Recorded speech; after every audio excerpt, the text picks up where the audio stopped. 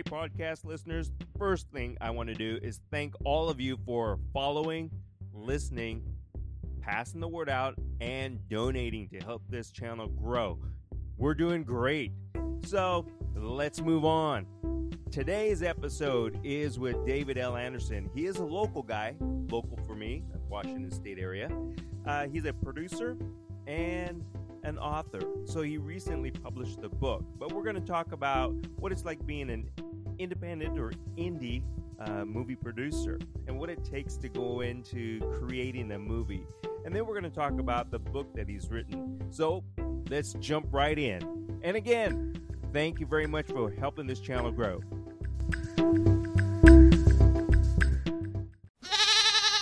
Hey, thanks for joining me today. And I've known you for years, and I see you under David L. Anderson. And then I hear you say Dave.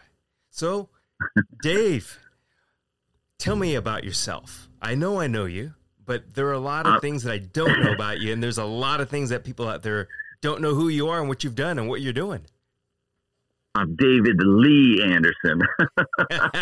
So, yeah, but Dave is fine. I went to high school with you, class of 81. Yes. And throughout all high school, it was kind of strange. I really gravitated towards like Tolkien and fantasy and Rush music and stuff like that. And then after high school, I just kind of put all that stuff away, except for the music. And then recently, maybe like 12 years ago, recently, I took up writing again, just out of the blue, because I was on a film set, and I just really connected with this film set I was on for, like, I was an extra for 3 weeks. And that was on the movie Knights of Badassdom. So that was with Peter Dinklage from Game of Thrones. Nice. Which was awesome. Yeah. Summer Glau from Serenity was on it. Oh, and awesome. Yeah. Man, I was impressed. She's very cool. Very good looking too, by the way. I imagine. Yeah. Yeah, she's an incredibly nice person. And Steve Zahn, he's been in a number of films. But it just really clicked with me. So when as far as explaining who I am, when I'm not at my day job nowadays, I am either screenwriting, producing a film, or now writing a book. So I am an author of a book now and working on part 2, which I'm probably a little over 2/3 of the way through the first draft of that. So that's encouraging. And yeah, and then that's what I do. Shoot. Well, I mean, an author, and really you're a filmmaker, because you are on the internet database, so IMDb, yes. Yes. But keep in mind, I'm low on the totem pole there. It's this is indie film, but still pretty proud of the projects I've been involved with. Wrote 2 pretty extensive short films. They were longer than normal short films, and they were quite involved, big sets and stuff like that. Worked with a number of wonderful people, very talented people. Yeah, and just a great experience. I was just thrilled to do that. And, so is that the first Ranger of the King? Is that the one that you're talking about? No, or is there another one? The first one that I did was called Tears of the Fallen. I worked with a director named Cruz and a DP named Benito and a lot of close friends on that. And we had actually had a battle scene in there. We opened up with a battle scene. So, we had 60 people at this place in the field in Bellingham, and we filmed, and it was quite an experience. And it was kind of daunting and a little bit intimidating, kind of overseeing all these people. we had horse cavalry, and the horse riders, and it was just amazing. So and that's on the YouTube if anybody's interested. Tears of the Fallen. I strongly recommend it. Awesome. Thought it turned out wonderful. Yeah, that was. And then after that. Well, that was back when, what, 2013, 2014? About that, 2012 maybe. Okay. Gosh, I'm losing track of time. The older I get, it seems like everything's so far in the past, Oh, yeah. I know.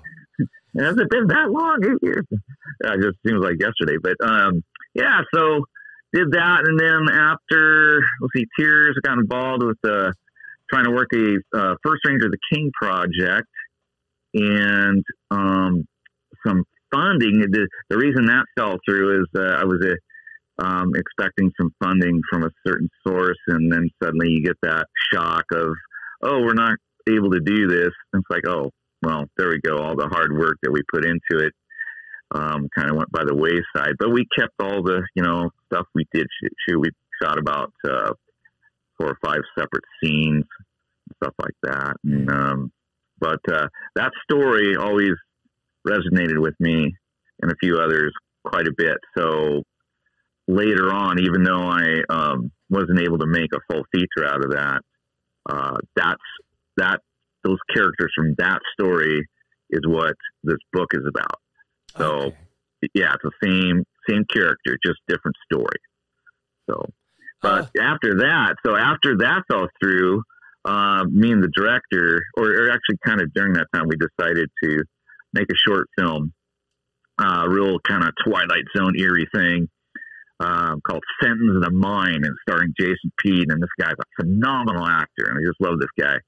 And director Tim was just outstanding. And we have a great cast and crew.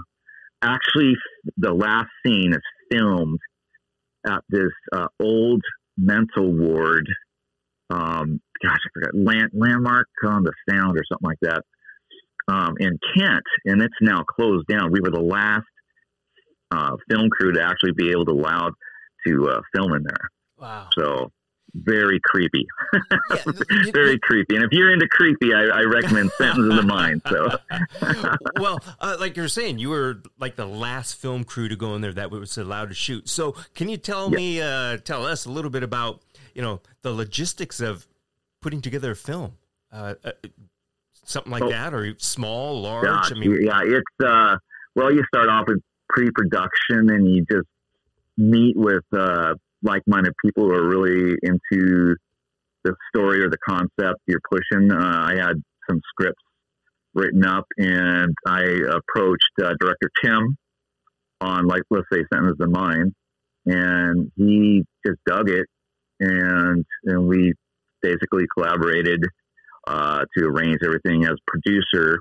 It was my job to oversee everything as far as getting everything he needs to make the movie, and that's what I did, and then also involved with the post-production part of that too. But yeah, it's quite an involved thing, and you are incredibly thankful for the people you work with, because you can't say enough good things about them who are working hard, and that's usually for nothing.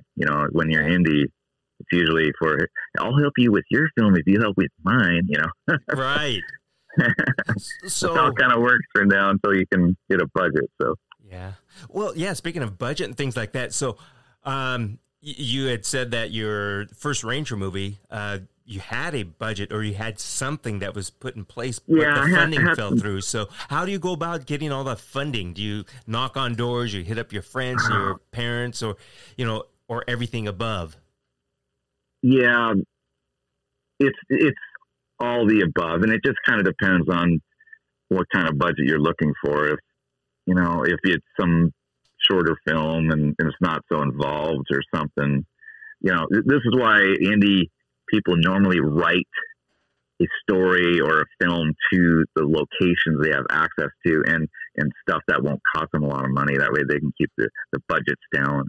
That's a good habit to get into if you're on the indie circuit. But if, otherwise, if you're, got a connection with LA or some big funders, and that's you're made it, because if you got somebody funding your film, then that's great. But yeah, it's super hard to find funding. Everybody tight with their money, of course, understandably. Yeah. And and not everybody is as inspired about your story as you are. You know? True.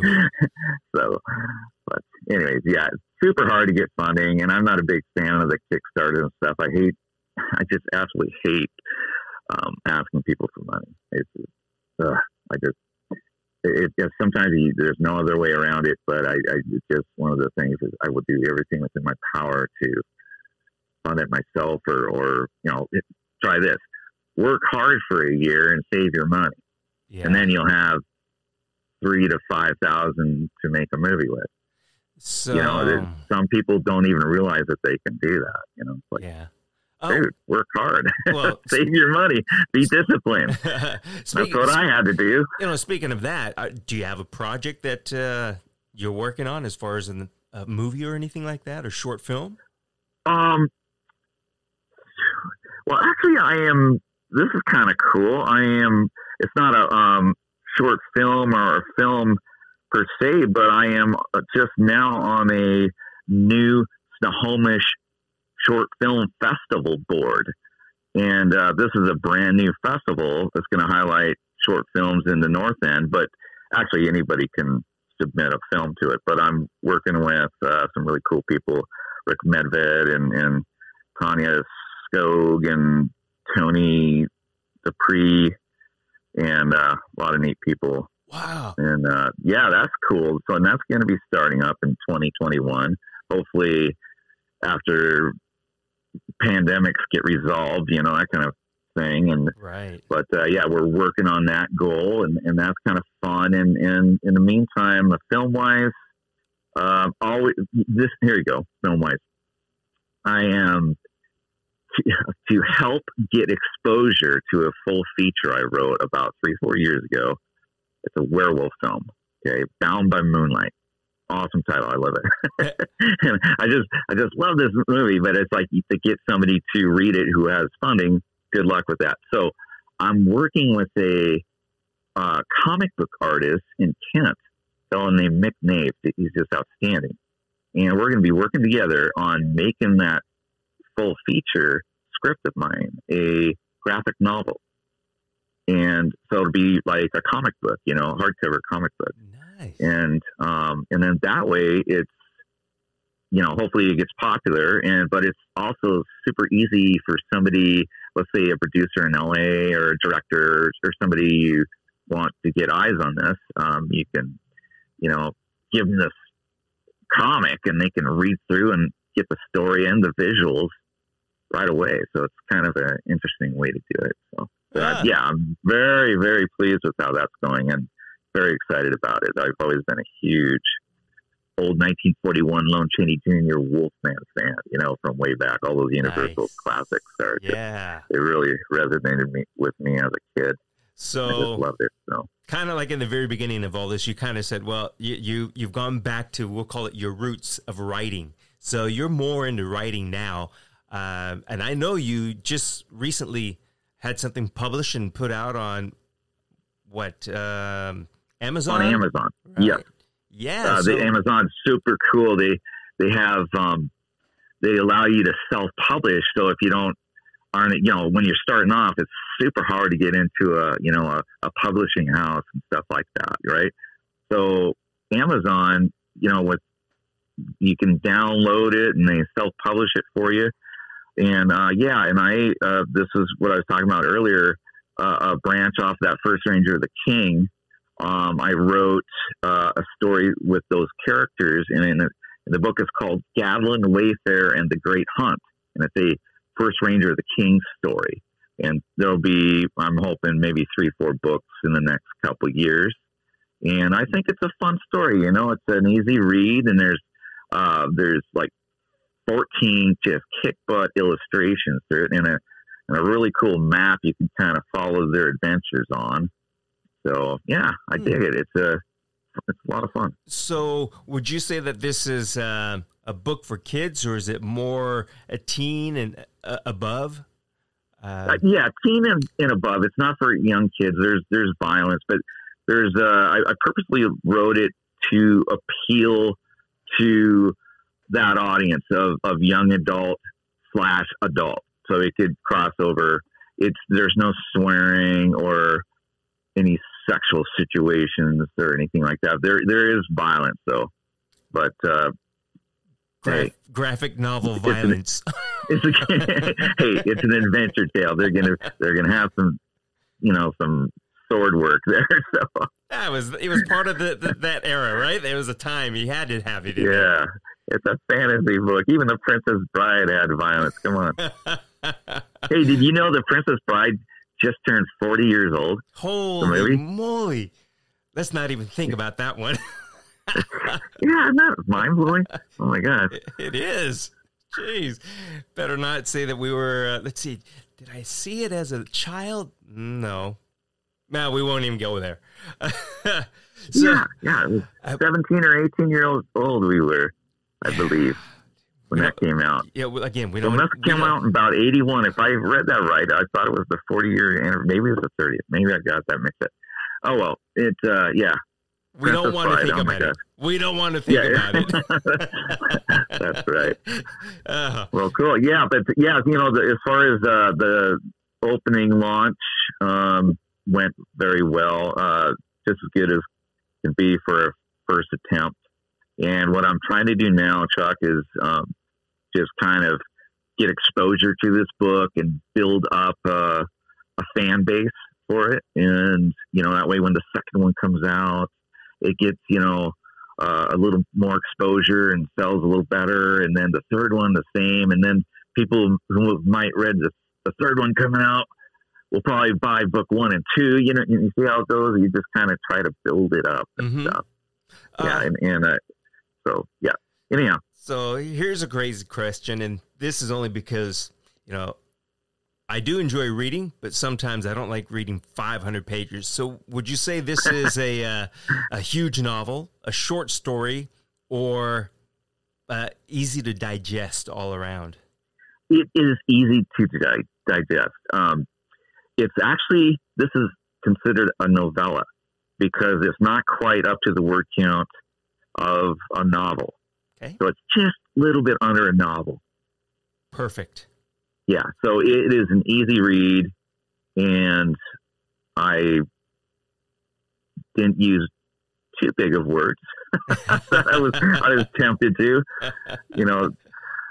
try to challenge my intellect and then throw a bunch of big words in there. And just use what makes sense. That's right. But anyways, I have some really great editors on this too. So cool. I am actually horrible with my grammar. Never was a good student, but I just kind of do okay with the creativity part of it. So that's thank goodness for people who know good English and grammar, because they really helped out and they really got their work cut out for them when they worked on mine. Wow. Hey, so, let me ask you this then. I'll pick your brain on it. So while you were writing, did you ever use the we'll say AI, artificial intelligence, to do all of your spell check, correcting, grammar, the works? I mean, did you use any of that? Did it work? Does it work? Yeah, the software I use is kind of unorthodox for somebody writing a novel, but I'm so used to using this screenplay software called Keltex.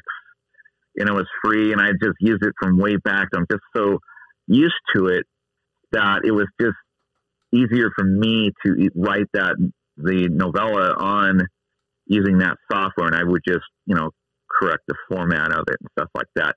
And that software has a semi-spell check. So, but, it certainly doesn't help with sentencing and, putting the paragraphs in the proper place and stuff like that. I just think it's always good to have some really sharp people who aren't a part of it to come into your project with fresh eyes, so they can give you feedback on something that's working and something that's perhaps not working story-wise, but also go through and do all those corrections. So, an editor is super important to how your project turns out. So. Oh, yeah, I imagine. Yeah, you want it to be able to flow, make sense, and correct grammar. But, hey, guess what? Newsflash. Yeah. Newsflash. Okay. Mulan, I'm ready. the movie that a lot of people have been waiting for to go out in the theaters. And of course, you know what's going on with theaters right now, like nothing. It is not going into theaters. It's skipping the theater route. Mulan. Yeah. Okay. You familiar with that? No, that's a Disney Yes. animation thing, right? Yes. So they made a real action. So no. Oh. Yep. So it's been put out there, and people have been waiting for it. But So real life action. Then hopefully it's better than Cat. Oh yeah, yeah. Don't even go there on that one. But no, just a news flash. It just flashed here. It just said that Mulan is not going into theaters, and it's just going to go straight to like video on demand type of thing. I don't know if it's only going to be on a Disney network or anything, something like that. But Yeah, I bet it'll go on the Disney Channel. $30 to rent it. I think. I don't think it's an owning, but $30. Oh my gosh.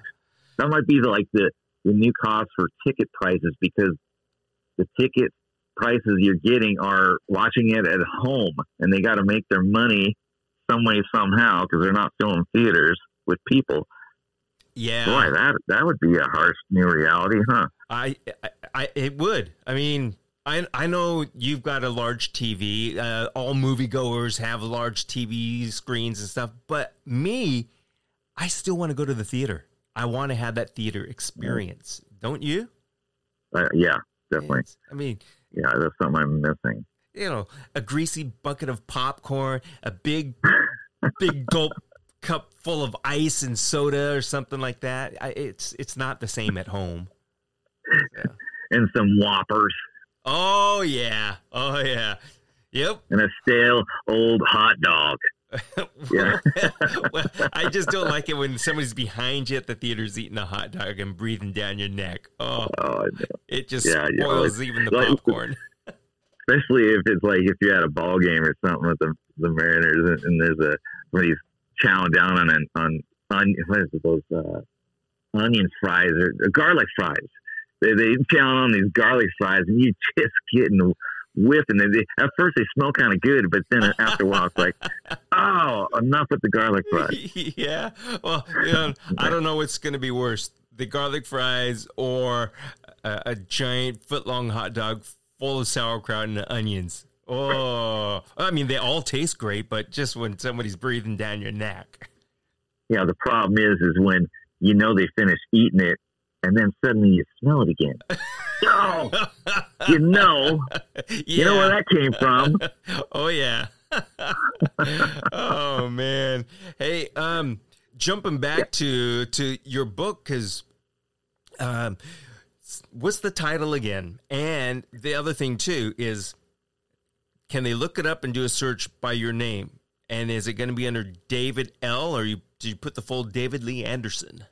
David L. Anderson. Yeah, you could do a Amazon search under that, but or First Ranger of the King is pretty easy to remember. I know it's kind of a longer title, but I just kind of ended up going with this and taking my chances with it. But the title is, once again, it is Gadlin Wayfarer and the Great Hunt.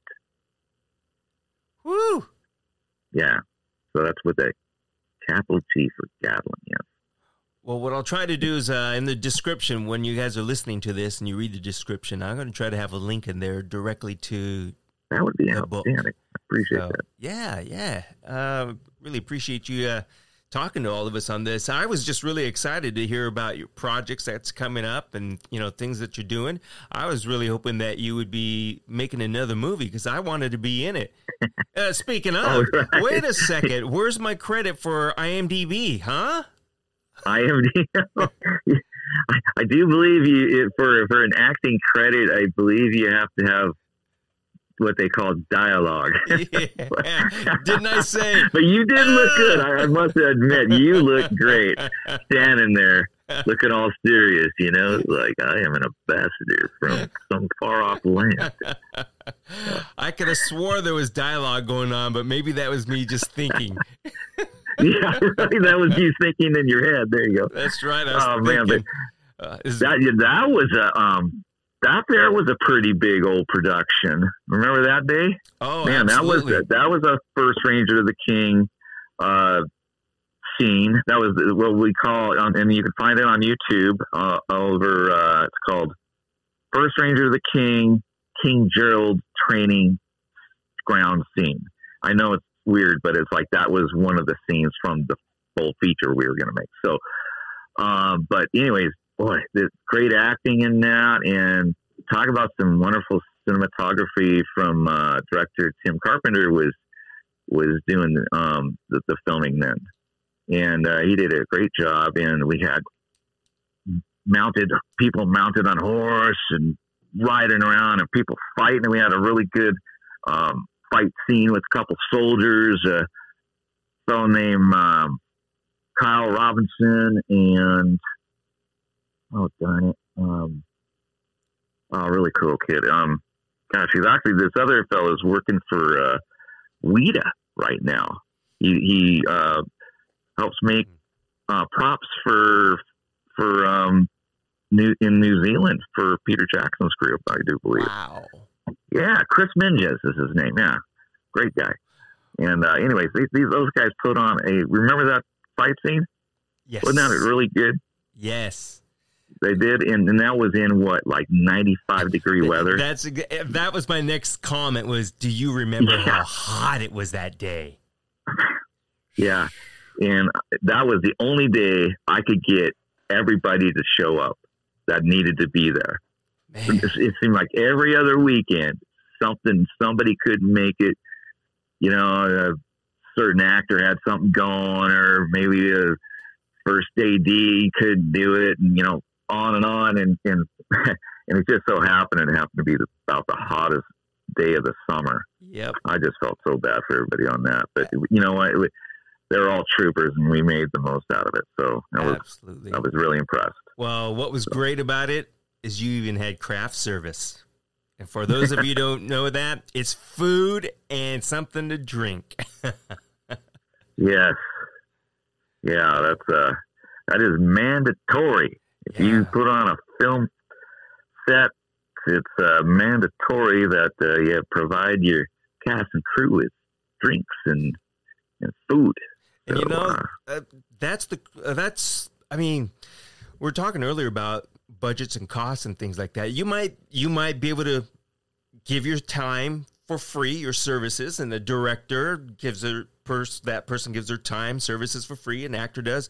But then, like you said, it's a film crew, it's a set. You've got to provide craft service, and there's money. It's not like, hey, have some free pretend food. It's you got to go out there and get it and pay for it. So. Right. Yeah. And keep in mind, most, at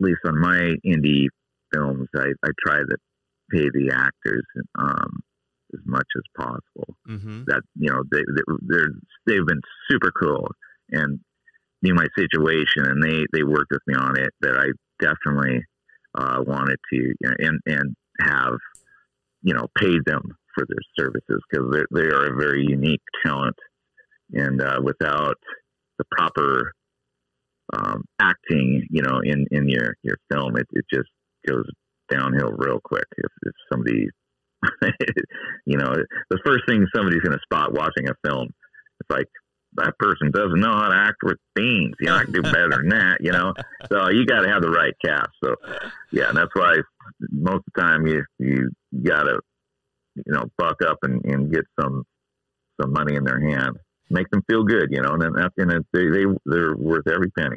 So, every penny. So, how many of those actors out there are worth $20 million a film? Are you telling me? I know a writer producer who is. That would be me. Yeah, there we go. Yes. Yeah, that's a $20 million a film. Yeah, I think there's very few could ask for that, but they're out there, I would imagine. Yeah, and I don't know who it was that started it first. Maybe it was Keanu Reeves, or it was either Keanu, I think, or maybe it was Arnold, taking a back-end deal, taking a small up front.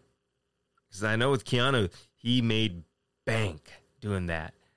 Why did he get like a percentage off of the film's revenue or something? Yeah, off of the that's smarter. Off of the Matrix thing. So, you know, I want to.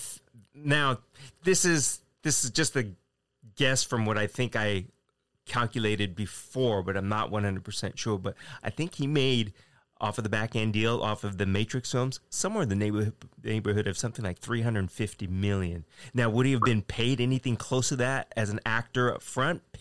Heck no. So, I mean, that was a smart move. The back end deal, as I called it, is referred to as the first dollar gross in Hollywood or in filmmaking. So I tried to find out who really was the first actor-actress that took a first dollar gross deal. I couldn't find any solid information as to who was the first one, but I did find out that Natalie Wood took a 10% on first gross movie that she did, like a drama comedy, called Bob and Carol and Ted and Alice, which was back in 1969. But there's been a lot of actors and actresses that have done that since then. Cameron Diaz negotiated a first dollar deal on Bad Teacher, and it netted her somewhere around $42 million. Sandra Bullock did the same thing on Gravity, so I'm sure that she got a good chunk out of that.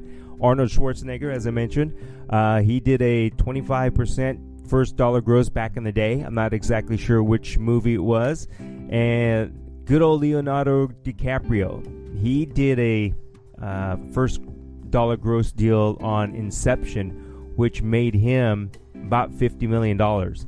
And then, of course, Keanu Reeves, I mentioned that he did really good on the Matrix deal. So the information that I found showed that he made something in the neighborhood of $256 million in the Matrix series. So you can really figure that it's probably anywhere from $256 million on up to $300 million. And man, I am sure that he did something like that on his John Wick projects, and that probably made more money for him. Very smart move. Yeah. And in some of these films, like I'm not sure Matrix so much, but anything like Star Wars or X-Men or something like that. Think about all the side stuff that goes with it, like the comics or not the comics, but the like the action figures and the and all the merchandise that comes with a film like that. And sometimes actors work in a percentage into sales of those. And I know like writers do sometimes with that. People and maybe sometimes even directors. Like I think it was Lucas. He had an opportunity of not getting anything from the merchandise, but he held strong and made sure that he got a cut from the merchandise, and that just made him a millionaire and then some. Yeah, because of how much action figures and stuff of Star Wars sold. It was amazing. Every kid on the block had a couple of those things. Anything from Star Wars. Yeah, well, it's, I guess, in that entertainment industry, it kind of all goes hand in hand like that. Because you think about it, you go to the movies, and we're saying, I got to pay $20, but the money is made off of the concession stand at the theaters. Just like you said, that's kind of like the merchandising part, for the theater is, hey, come on in, sit down, enjoy our nice air-conditioned big movie theater. And by the way, get your $10 bucket of popcorn and your, $9 cup of Coke. Yeah, $9 little 12-ounce Coca-Cola with a lot of ice in it. Mm-hmm. Yep. But I will say that all the fizz is gone. Yeah, right. But I will say that some of the places now, I do enjoy that they have some different food, some good halfway decent stuff. And I know from one theater chain to the next, I've got my particulars on who has what and what I like. But some of the pizzas and salads and things like that. Wow. Yeah, I mean, if you're going to that place over in Melick Terrace, Cinnabar, I think it's called. Mm-hmm. Yeah. I had been there one time, and I think they like actually serve you drinks or something like that, don't they? Out in the lobby. So yeah, there's a number of places that do that now. I've been to several in different states and things like that. None that I have ever been to where you are served. I take that back. No, you're right. They serve me beer. And like brought it to you, I think, right? Yep. Yeah. Yep. Wow. And I will be upfront about that. I do not go and see first run movies in a theater like that. Yeah, because you want to focus on what you're there for in the first place. Yep. But I tell you what, it sure is a fun thing when somebody just suddenly hands you a cold beer. You know, I could just go to the fridge. Yeah, there you go. That's why I do most of my movie watching at home. You know. Yeah, absolutely. Like, yeah. There's a bathroom right down the hall. And there's beer in the fridge and pop and whatever. So. Yep. Yeah. Well, I just I hope as far as movies go, movie theaters and things like that, I cannot wait for it to open back up again. And it's terrible what's happened with movie theater chains and the big losses, especially on the AMC side. They're just struggling. I know all of them are, Edwards and Regal, but it just sounds like and seems like AMC, which would be the world's largest theater chain, is struggling the most. So, gosh, nobody can give them any business. They're probably surviving maybe because of government help or something. I would think. I don't know how they would even be able to survive with it. I don't think the theater chain's got any of the funding. I don't really believe they did. Okay. Yeah. Yeah. So I mean, movies just get pushed back and pushed back and pushed back, and here it is. I know there's got to be a lot of people, whether you like Tom Cruise or not, you really love Top Gun, and we were all waiting for that, and now it's not even coming out till 2021. Yeah, and Tenet, that got pushed back, and of course, Wonder Woman, 1984. So.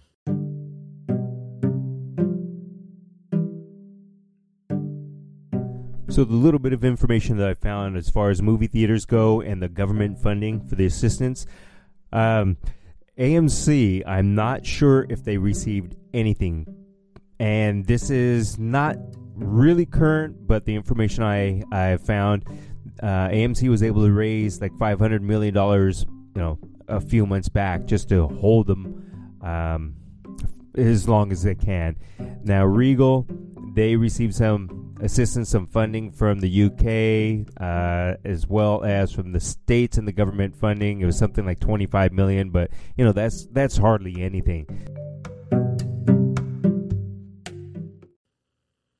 Wow, you really know your movie's coming up. Well, I love movies. Good. I'll tell you, in 2017? Yeah, I think it was 2017. I saw 108 movies that year. Oh, geez. Yeah. Oh, my gosh. That was not counting movies at home. That was going to the theater.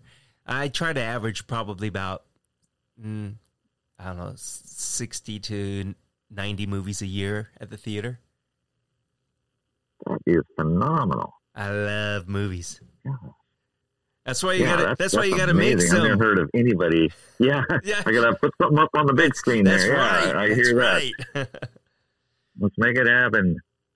So, yeah, it's. I'm one of those who love just, like I say, going out to movies, irregardless of if I have a big screen TV at home or not. I just love going to the movie theaters and just enjoying it. And sometimes I like going on first nights just to hear people laugh, scream, cry, or whatever. And I know it's difficult. You can't hear the dialogue half the times, but then that's why I go back a second time or sometimes even a third time. You'll go see a movie in THX. You'll go see a movie in Dolby. You'll go see a movie on a regular. You'll compare it between the RPX and the Dolby and all that kind of stuff. The theater is an amazing experience. It sure is.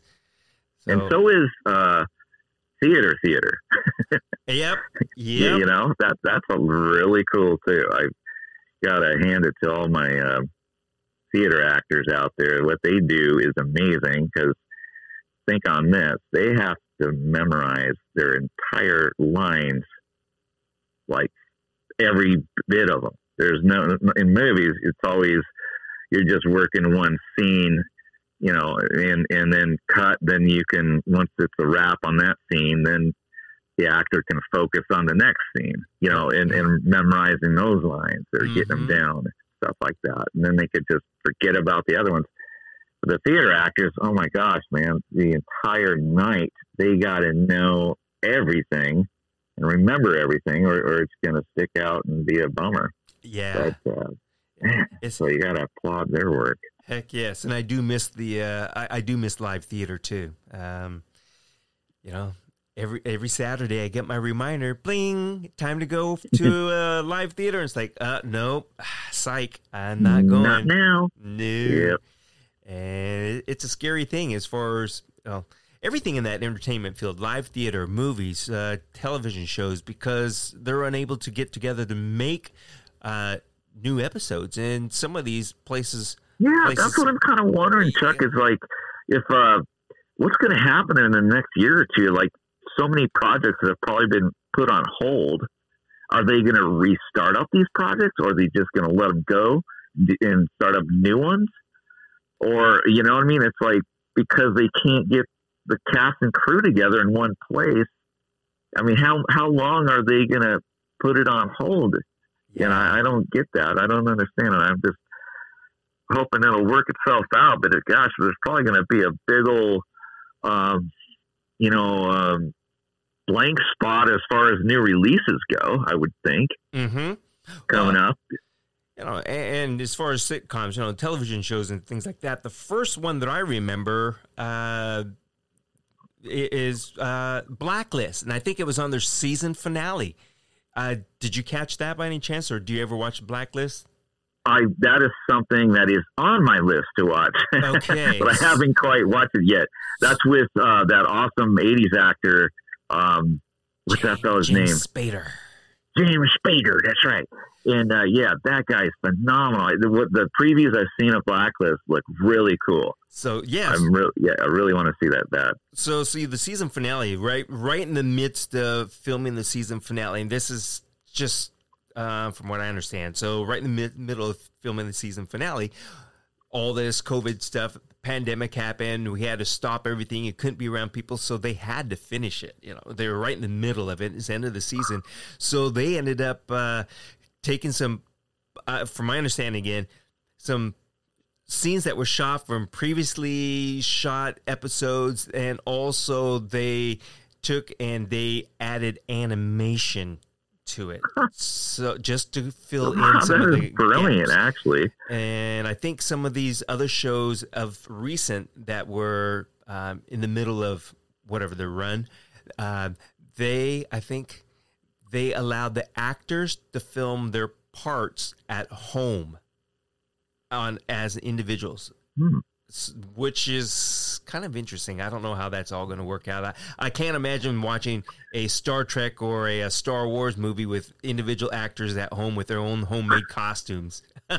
Yeah. As far as Blacklist goes, though, could you imagine the editing job those guys must have had to do? That's hats off to them. That must have been incredibly challenging. Yeah. That's another field right there within the film industry, entertainment, editing. They need those guys don't get enough credit. I don't think. Yes, I agree. I agree. Yeah, they work hand in hand with the director in post, and they make that movie shine. Hopefully, sometimes not. Yeah, you know, sometimes they don't make it shine, but the good ones make the film shine. And sometimes they don't get their fair due. So. That is true. So, David. Yes, sir. Do you realize that as difficult as you may have thought that doing this, and it's going on and on and on, and we could probably go on and on and on and on and on about movies and filmmaking, but I want to ask you one more time, name of the book, your name, how they could search, and where they could find it, because the book is got to be great because it's got a good storyline. It's got a really good storyline. And only reason I say that is I've already purchased the book, gone through it. I love you, man. You're the best. So again, where is it available? Okay, it is on Amazon. Okay, and you can either look up through the author David L. Anderson, or through the book's title, Gadland Wayfarer and the Great Hunt, or even First Ranger of the King would get you there. But if you were to look up on Facebook, if you happen to be on Facebook, First Ranger of the King, we have a very popular Facebook site there with all the info on that site. So, yeah, First Ranger of the King on Facebook, and that definitely has links and pictures and stuff about the book and the full feature attempt that we did, stuff like that. So awesome. Yeah. Well, like I said, I am looking forward to any film projects that you're on. I am really stoked that you're on this new Snohomish County project for films and things like that. Yeah, that sounds like a lot of fun. That's going to be very cool. Yep. I'll keep you posted, man. I'll keep you personally in touch on that. So I appreciate get that. a kick out of it. So. Yeah. Well, you feeling comfortable with this? Anything else that you want to throw out there? Okay. Gosh, I think I'm good, and it's been an absolute pleasure talking with you, man. I really appreciate you having me on, and of course helping promote the book is a real blessing. So, Chuck, thank you so much. And as I always say and call you, Mr. Anderson. Thank you. Like from the Matrix. Yep. Oh, yes. Yes. All right, brother. Hey, you take care, man. Okay? All right, I will. Have a great night, and thank you very much again for doing this. You got it, sir. You take care. Bye-bye. Bye-bye.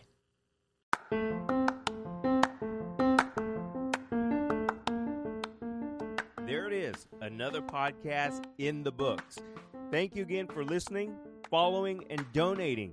If you haven't, I'm going to ask you, please feel free, push the button or whatever it is that you do, and subscribe, follow, pass the word around. But no matter what, thank you very much for continuing to support this channel. And as always, have a great day.